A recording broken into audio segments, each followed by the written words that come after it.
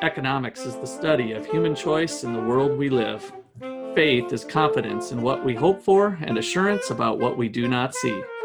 By investigating faith and economics, we can learn how they lead to human flourishing.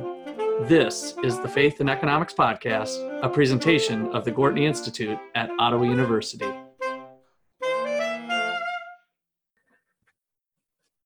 Welcome to our show. I'm producer Jason Dawes, and here with me are our hosts, Dr. Russ McCullough and Dr. Levi Russell. Okay, so today we're going to talk about tariffs and God. Did God invent tariffs?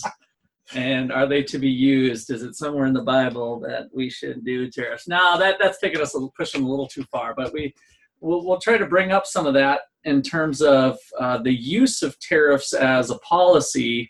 Is there some justification? Is it the Christian thing to do? I don't know the answer to that. Maybe we'll find out together as we work through this topic. So I was pulling off of this week. There was an article published. This was through FEE. I had heard it on NPR, I believe. So the title of the article is "Trump's Washing Machine Tariffs Cost Consumers $800,000 per Job Created."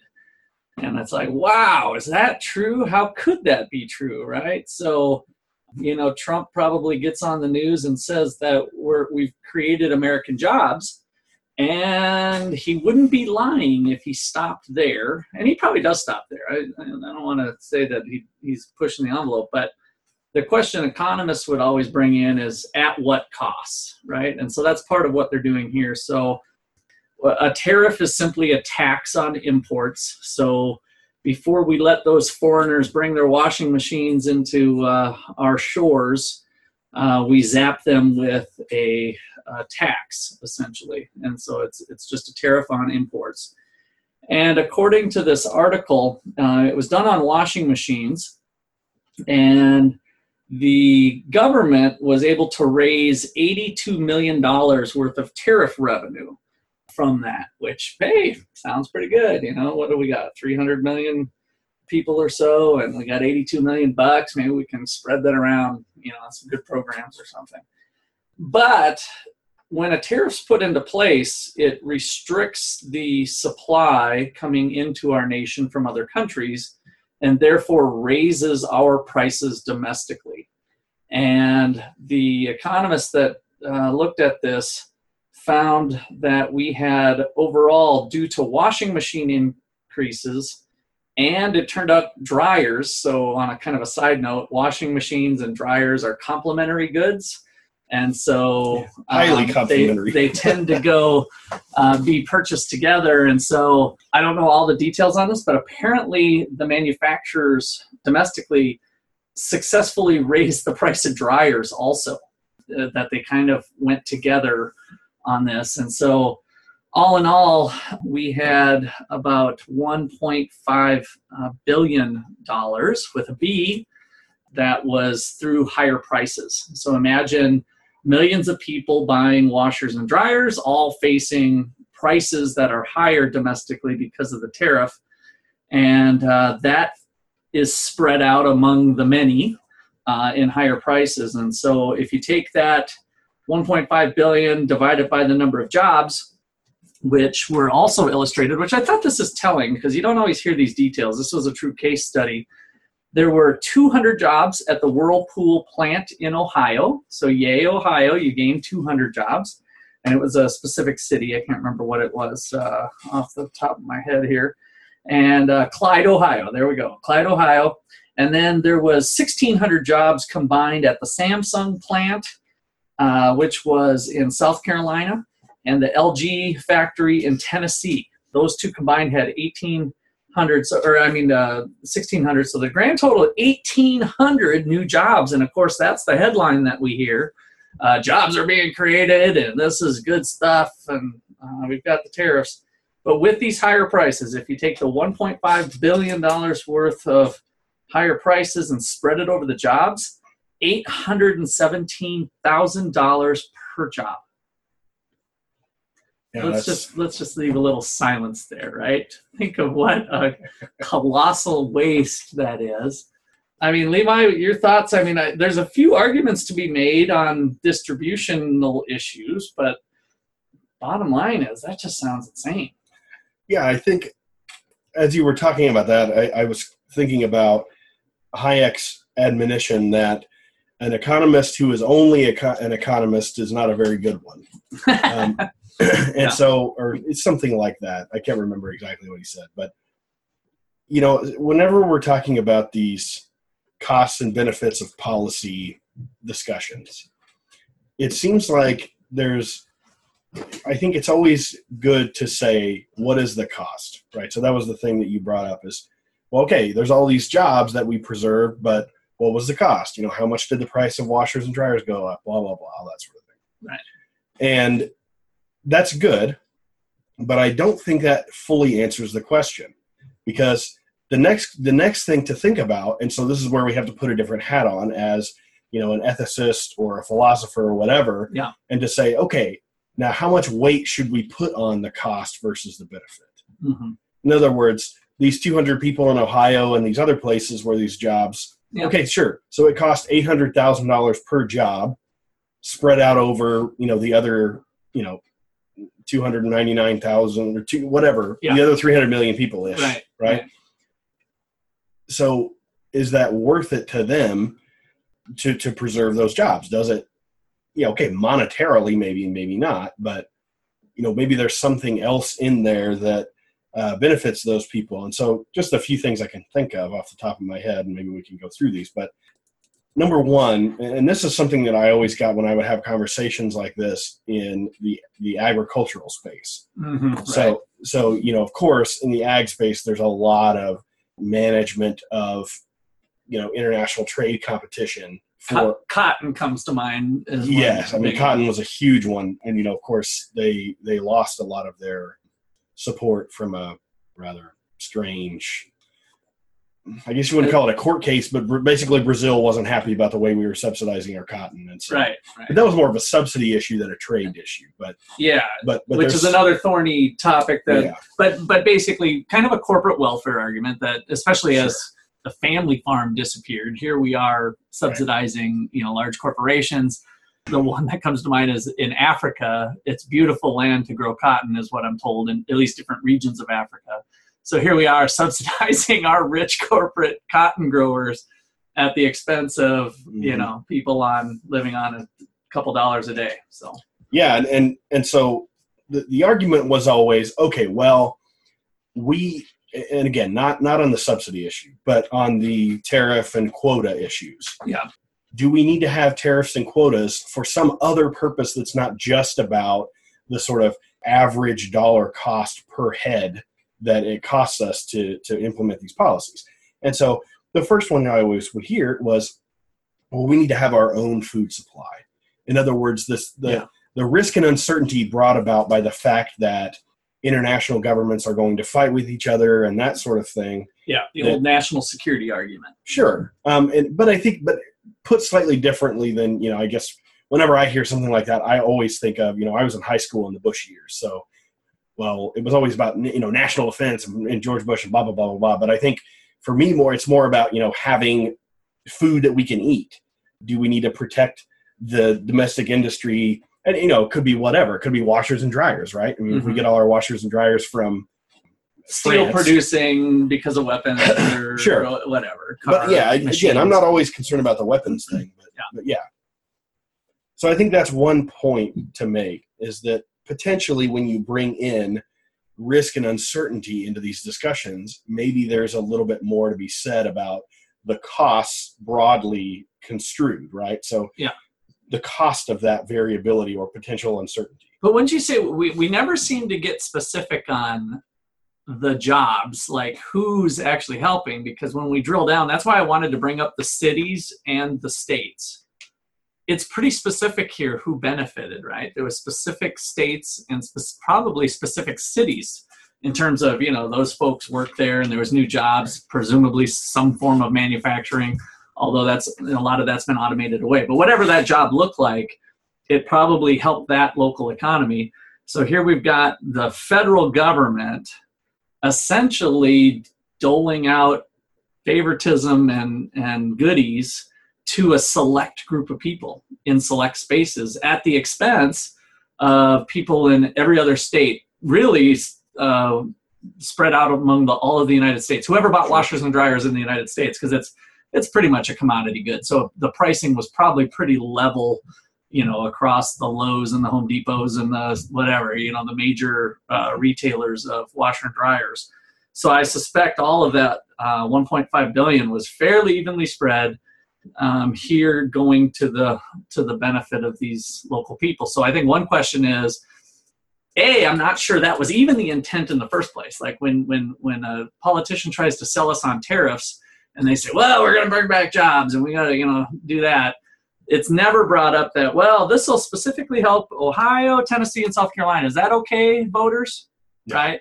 And, I think as soon as you bring up that it's going to a small group, people would start to question, like, really? Where's my share? Yeah. Right? And then, oh, well, don't worry about that. I'll start doing the honey growers for you. And, Wisconsin, you need some milk protection? I got your back, right? And so then that's how this starts to escalate potentially, as people start to see the favoritism and that it worked for Ohio, presumably, or for those people, it made them better off at other people's expense. And then we start to get into tariff escalation, not even in the traditional way we say with the tariff fight. Like we put on tariffs, then China puts on tariffs. That way we're fighting another country. Here, internally, there might be pressures to see more tariffs. Well, how come Ohio got it and we didn't get it? So this strikes me as a uniquely, I guess, maybe U.S. and Canadian problem. In other words, and maybe, not even Russia, probably. Countries that are very big geographically and very, very, very, very dispersed populations. True, yeah. So, if we're talking about Portugal or Sweden or France or Switzerland, right? These tiny little countries. So, if Ohio could, conduct its own tariff policies, then maybe that would make a ton of sense, right? But in these massive countries that are so big and so spread out, I could see somebody making the argument that, from just a spillover benefits perspective, that there's not a lot of spillover benefits to this sort of thing because the political unit is so big. Yeah. But so maybe that's an argument for making smaller political units where they're so big. Back to this federalism idea. The original. I mean, either pushing things back to the state level, or just taking the United States and maybe creating 4 countries out of it instead of 1. Yeah. So. Yeah, I don't like those discussions. But no, I know. But conceptually, they're right, because essentially we have a free trade zone among 50 states. So we say. Right. Sorry, we're all agreeing to have no tariffs from state to state. Right. I just think it's the cost itself is magnified, or the benefits are reduced because of the size of the political unit. Yeah, no, I think that's a good point, and that's what we see here with the tariff argument being at this kind of country level. But the benefits from the tariff being very concentrated within our political unit as the United States, or or into smaller geographic areas. So I think this might be a good time to kind of flip it to say, well, why do economists like myself say free trade is better, reduce trade barriers, right? And so I think at this point it's kind of nice to undo the logic. Is that it's real simple: remove the tariff. Washer and dryer prices go down by that 1.5 billion. These folks lose their jobs, which is bad. But if each of the 1,600 people here lost their job, we'll end up having a net benefit in the billions, right? Just from reducing those tariffs. And that's just on our side of the ocean. So then the trade barrier and free trade argument goes for the other countries too. They have the same effect. So we each play to the goods that we have a comparative advantage in, specialize in what we're good at, trade with each other, and both countries overall are made better off. But as this illustrates today, within each country, there's always winners and losers. And that's why we have these disagreements and people misunderstanding why free trade is a good thing. It actually creates win-win situations for both countries, but within countries, the producers, here in this case of washer and dryers, are going to lose. They're going to have to cut back on production, cut back on employment. They're still going to exist, but they're going to scale back. And then the winners are the United States consumers, who now buy washer and dryers at a lot lower price. And that flip side is happening over in other countries where their washer and dryer producers are winning. They're going to gain jobs. And they might face some higher prices potentially over there, but their wins will outweigh their losses. So that's kind of the free trade argument that gets kind of jumbled up all the time in the media because of these news blurbs, people focusing in on costs but not the benefits, and people focusing in on the benefits but not the costs. And we need to look at both. So if anybody has got anything lasting to say, otherwise this might be a good spot for our break. And then, I think on the other side, just to tease it a little bit, I want to talk a little bit about the free trade agreement stuff, and a little bit of kind of think about that more broadly too, because I think you're right about we need to talk about costs and benefits both, but I think there's some stuff on the free trade agreements that also gets left out a lot of times. Yeah, sounds good. All right, we'll catch you back here in 30 to 60 seconds.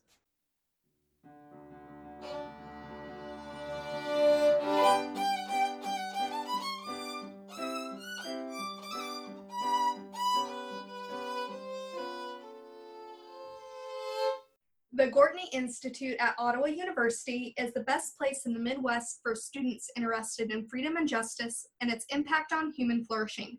Faith and economics in action. If you or someone you know is looking for a college like that, contact Levi or Russ today.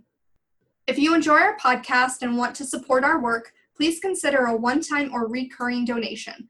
Please visit donate.123povertysucks.org. Please visit our website at 123povertysucks.org. There you will find our events, blog, and our swag shop. Follow us on Twitter and Instagram at 123povertysucks or on Facebook at Gortney Institute for updates on our activities and research.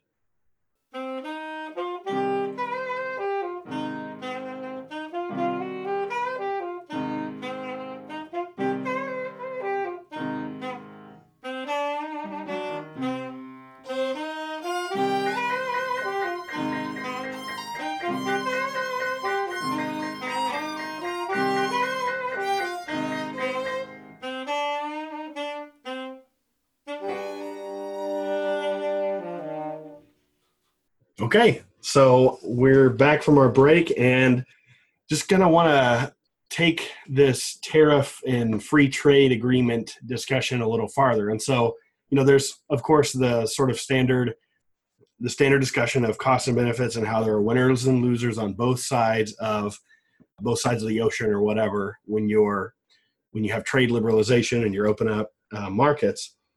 But I think it's kind of interesting if you look at, so I think that would be the whole story if these free trade agreements were literally just Post-it note that says, I won't implement any tariffs if you don't, and then sign here. Instead of being 3,000 pages. Right. Instead of being 3,000 pages of stuff that, gets written behind closed doors over a 7-year period, and there's all no that. free trade agreement that shouldn't be more than 4 or 5 pages. Yeah, right. Tops, maybe even a 2-page front and back. So that's fine as an ideal or whatever, but when we look at actual free trade agreements, so-called free trade agreements, so there's a good example of the Trans-Pacific Partnership. And in my former career as an agricultural extension economist, I often fielded questions from farmers about the sort of, from their point of view, missed opportunity that Trump imposed on them by not signing the Trans-Pacific Partnership, which would have, for them, opened up a lot of new opportunities in sort of East Asia for markets for meat. And it would have reduced the tariffs, would have eliminated quotas, and it would have put more American beef, pork, poultry, etc., in the hands of folks in the Far East. And essentially, My response was always, yes, okay, that's a missed opportunity on the price end of things. But there are other elements to these free trade agreements, and inevitably they are regulatory in nature. And so if you think about the logic of it from a sort of public choice economics perspective, the businesses that have the ear of the politicians in those other countries, they don't want to compete with U.S. products coming over. Mm-hmm.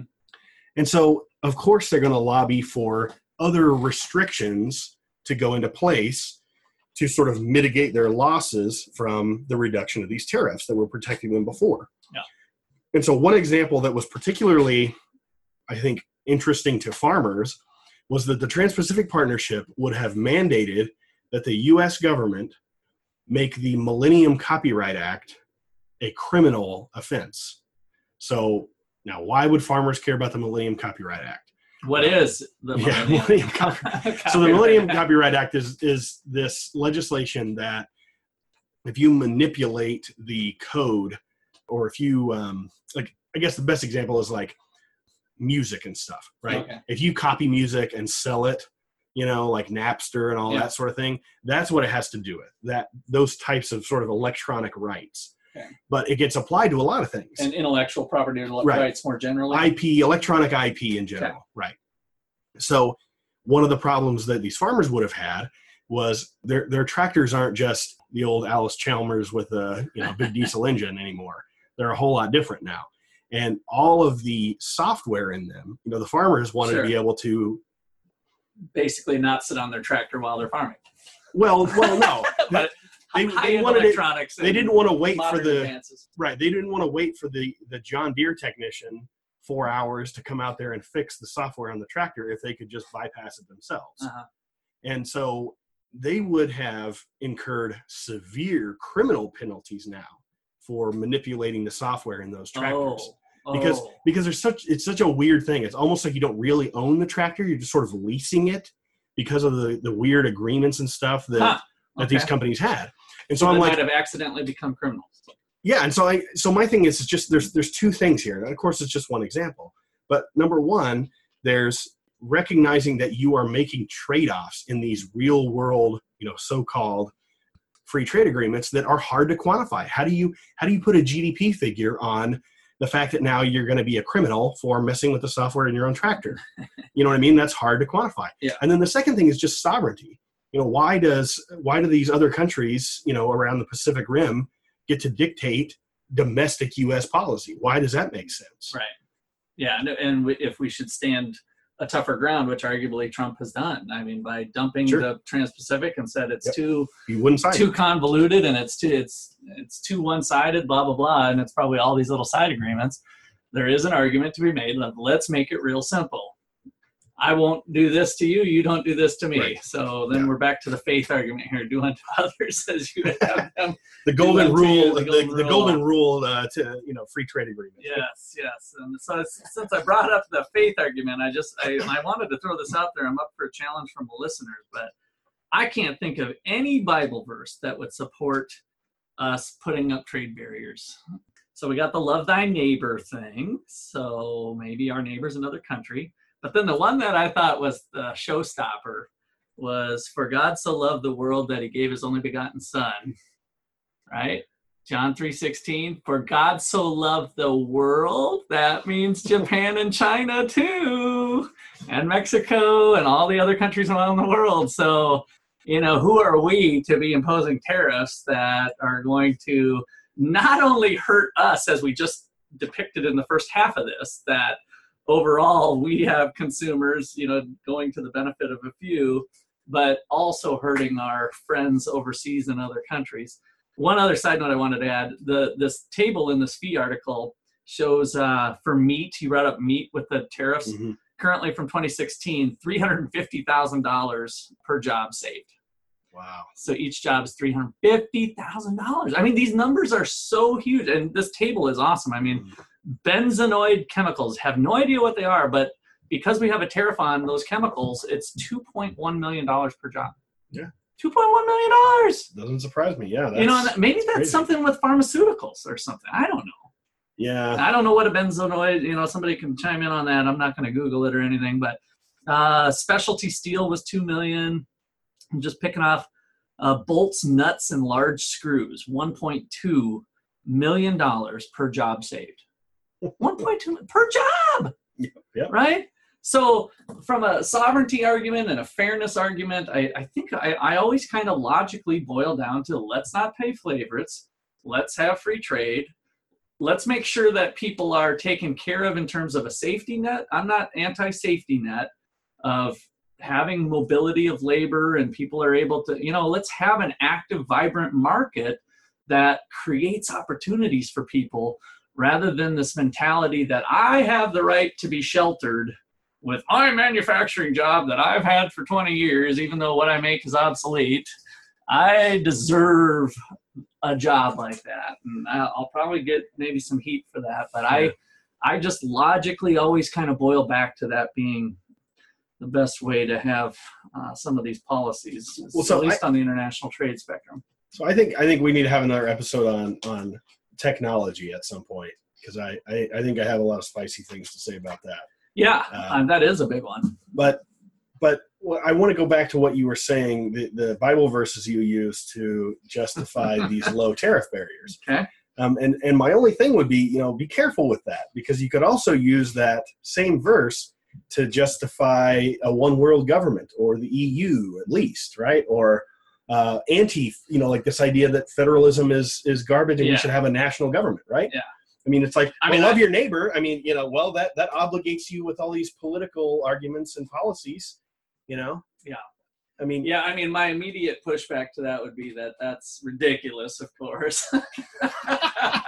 but my reasoning would be that back to the Hayek and the knowledge problem is that God designed this thing this way that you can only have so much knowledge about your particular space and time circumstances, and that having well-defined property rights and empowering people at the individual level to do what's best for themselves is the best way to get the most out of what we got. And so the whole pushing it up to the globalist thing, like, oh, we should love everybody, let's be all under one government and cozy around the fire, and you sing in your language and I'll sing in mine. I'm just not sure that's the thing. And I love doing that, but not in terms of the best way to allocate scarce resources to their highest and best use. So yeah, I think that's the thing. And I think we saw that a couple of weeks ago when we were at Creighton, where they were talking about, this whole humanomics perspective. And I just think there are other considerations, and I think it's good that we're not just talking about the number of jobs or the cost per job or any of that sort of thing. Because, it could very well be, and maybe it couldn't very well be, maybe I'm off in the weeds, but if we think about tariffs, one of their benefits would be this idea that people could maintain these jobs that you're saying are obsolete. But the thing is, if they lose their job from technological advancement, or from open tariff or reductions in tariffs or quotas, then, as we saw in that movie The Pursuit that we watched a while back, not every single one of those people is going to be able to retrain. Yeah. You can't expect a 55-year-old guy to go back to college. Like, it's just not going to happen, right? Yeah. And so the thing is, what are they going to do, right? You have to have some kind of redistribution program. And it could be the case, especially, if we get into sort of the psychology of meaningful work and having a job that is fulfilling, or at least a job that does something, right? Something where you feel like you're adding something meaningful to the world, right? And that avoids, all of this horrible stuff that we've been hearing about with suicides and drug overdoses and all this sort of thing. I mean, there's just a lot that goes into it that doesn't get caught in that number of $800,000 per job. Right. And I think hopefully what this type of analysis does, and unfortunately many economists will stop short here and just say, oh, we'll get rid of the tariffs, right? We have nothing to worry about. And that I agree is the wrong approach, in that we do have real human beings in Ohio and Tennessee that we might be able to do. But I'm hoping what this type of positive analysis of the numbers, and it's like, well, there's an opportunity here. Like, why can't we change what we're doing and somehow keep in mind what's going on in those other places, and maybe it's through, and again, I'm not saying anything that hasn't been said since, the 1970s, that right. will open up free trade and then retrain those workers into something else. But as technology has advanced, and most of those manufacturing jobs have really been destroyed by technology, not so much bye-bye to foreigners. I mean, for us to say we're going to open that back up and it's going to be some 1950s panacea of jobs and stability is really short-sighted. That whole world has changed. If you go have an opportunity to visit a manufacturing plant nowadays, I